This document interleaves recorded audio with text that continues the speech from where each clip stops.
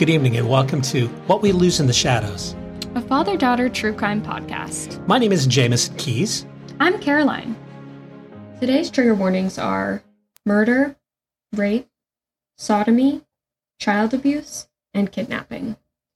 I'm going to let you guys know today's case is going to be extremely hard to hear. All of the cases are, of course, but this one is a little more intense in the description that we'll be giving.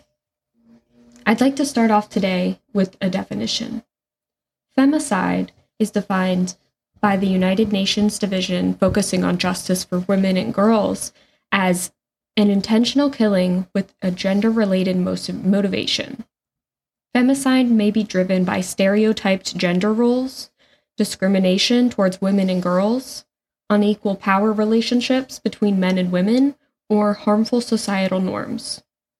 This is an umbrella term that encapsulates many types of murders and crimes such as domestic violence, sexual assault, amongst others. It has overlap with other forms of hate crimes as well, like racially motivated killing of women and girls. It can be applicable when the victim is a minority by the way of their sexual orientation or gender identity. Other ways we see femicide are the abducting and murdering of little girls and women, sexual trafficking that ends in murder or death due to the circumstances that they were in, and honor killings focused on women and girls. On a Wednesday in October 2016, the day will now be called Black Wednesday. Women and allies dressed in black from Argentina, Chile, Uruguay, Mexico, Guatemala, amongst other countries, took to the streets to protest gender-based violence. In Spanish, this was called Ni una menos, for not one woman less. A woman named Marta Montero led a march on that day, and many others, in Mar del Plata, Argentina. This is because her 6-year-old daughter, Lucia, was a victim of femicide. Marta tells a BBC reporter, "Things like this have happened to many in Mar del Plata, and they've never been listened to." Marta tells BBC by telephone later that we've gotten used to living like this, and it can't go on. The world has got to know. She points this out while the world echoed chants against femicide and rape. Marta says, "What happened to my daughter was horrific, and it needs to be the pivot that change turns upon. We cannot continue to live like this." Let's talk about Lucia Perez. Going back to October of the same year, 2016, the 8th of October, Lucia Perez was abducted from near her school. She was drugged, repeatedly raped, and sodomized until 2 men took Lucia to a hospital and left her there. She arrived there freshly washed and dressed, yet unconscious. The 2 men were trying to pass her state off as being the result of a drug overdose. She arrived barely alive, but later succumbed to her injuries of the sexual attacks by bleeding out. The doctors later found evidence that she had been subjected to extreme sexual violence after a physical exam. Later that year, a month later, in 2018, 2 men, Matias Farias and Juan Pablo Afidani, were convicted of drug dealing in relation to the situation.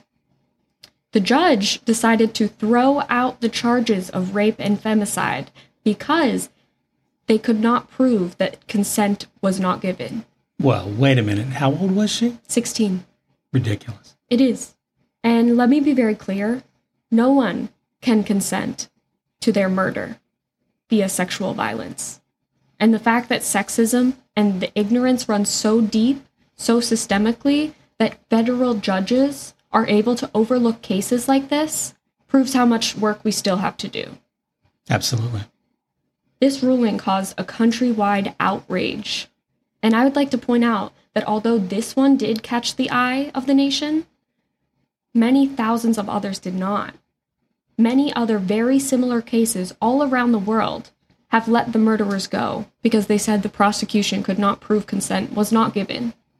However, this case caught the eye of someone very important and influential, Argentina's president, Alberto Fernandez. He visited the Perez family on International Women's Day in 2020. On Twitter, Fernandez criticized the country's justice system for what he called a lack of gender perspective in the previous trial. Because of this, the case was annulled by an appeals court in 2020, stating a lack of gender perspective and incompatibility with international human rights law. Marta, Lucia's mom, told Al Jazeera in 2022, just last year, that her daughter's absence was as painful as ever. She said that your soul hurts. You feel it in your body. Your body hurts. It's terrible. But she promised to keep fighting for justice. She and her husband, Guillermo Perez, started an NGO, a nonprofit, that tracks femicides as well as advocates for the victims. Matias Ferrarias was convicted to life in prison for sexual assault, supplying narcotics, and femicide.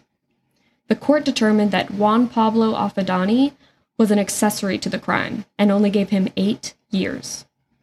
Somehow. For a little girl's life. Correct. And this is how the situation lies, with one rapist and murderer away for life and the other one that will be out in 8 years or less. Is it justice? Yes and no. It is justice in the sense that one horrible, disgusting human will spend the rest of their life in prison for what they did. But it isn't, because the other will not, and will probably do it again. And it isn't justice because it continues to happen to women and girls everywhere. It isn't justice because Lucia Perez is gone. And it isn't justice because her family and her friends and community miss her. And it isn't justice because she never gets to live as she was supposed to. And because those two horrible men decided that their sexual desires were more important than all of that. They thought that they were entitled to do whatever they wanted to a vulnerable young girl. And this is why we have to fight for equality and equity in all forms, not just for women, but for children, for BIPOC, for LGBTQIA people, for disabled people, and everybody else.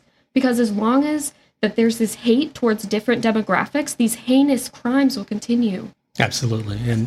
They were cartel related or drug related somehow? No. Just drugs sellers? I don't think so. They just had drugs or the accessibility to drugs, which is not uncommon to anyone.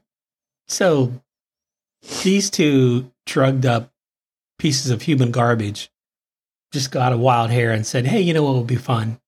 Really? That's what happened? Yeah. And people don't want to go to the police and tell them because they're laughed at or they just aren't taken seriously and they don't want to ruin their reputations.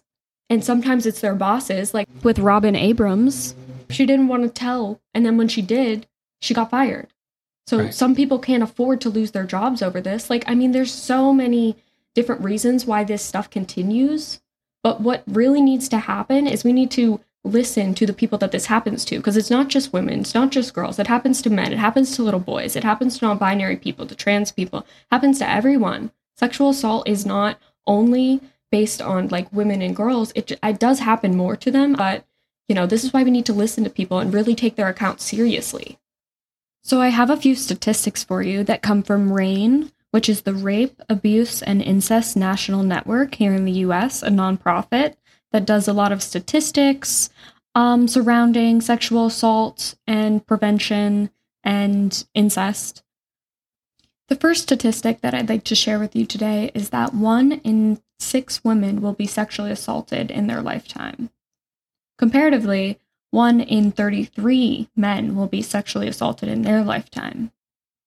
And only 310 people out of 1,000 sexual assault survivors will report their abuse to the police.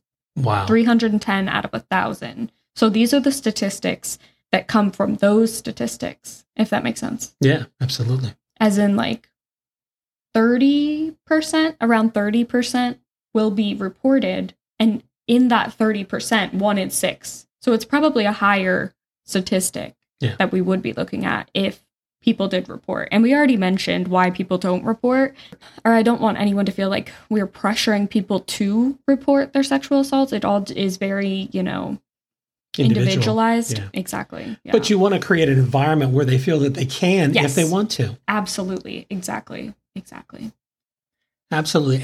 And there's a whole nother component of it in terms of so many times that different organizations, criminal organizations and so on, will do something similar in that they will abduct someone and, apply them in the trade of sex trafficking and things like that. So it's not only just to sociopaths who decide to go around and rape young women, but also, you have organizations, criminal organizations and enterprises that actually do this as a way of making money. And it is disturbing in that sense as well, because they're using women as objects.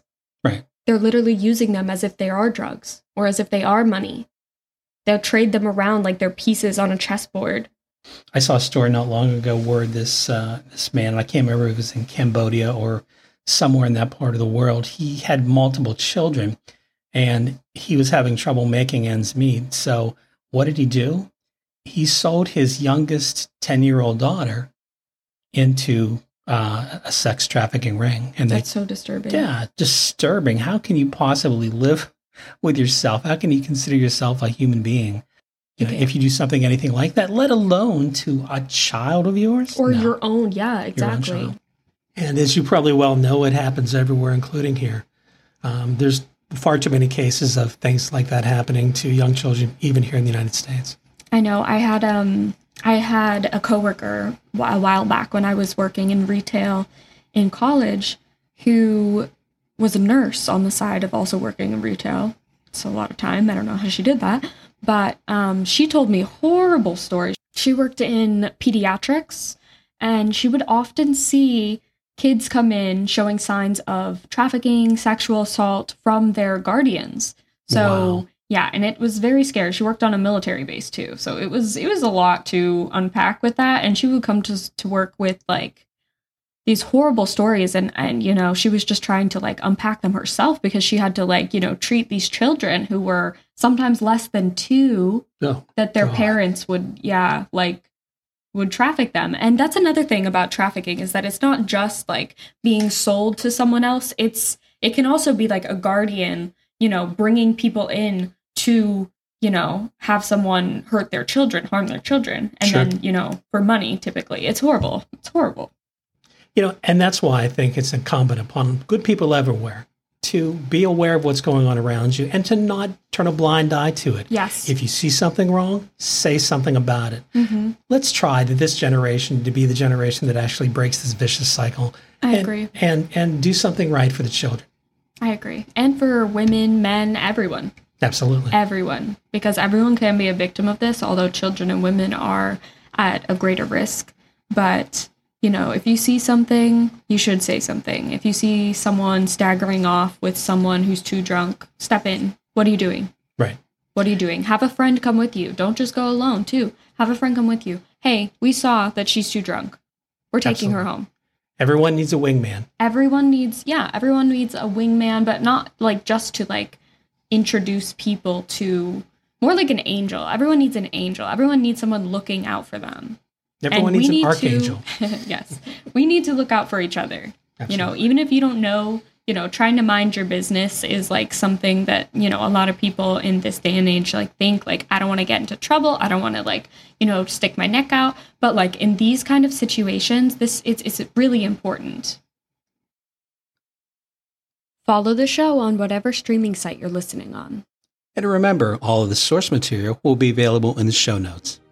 And follow us on Instagram at What We Lose in the Shadows. And let us know if you want to hear a specific case. Or if you just want to give us some feedback. Okay, join us in the shadows next Tuesday. Bye.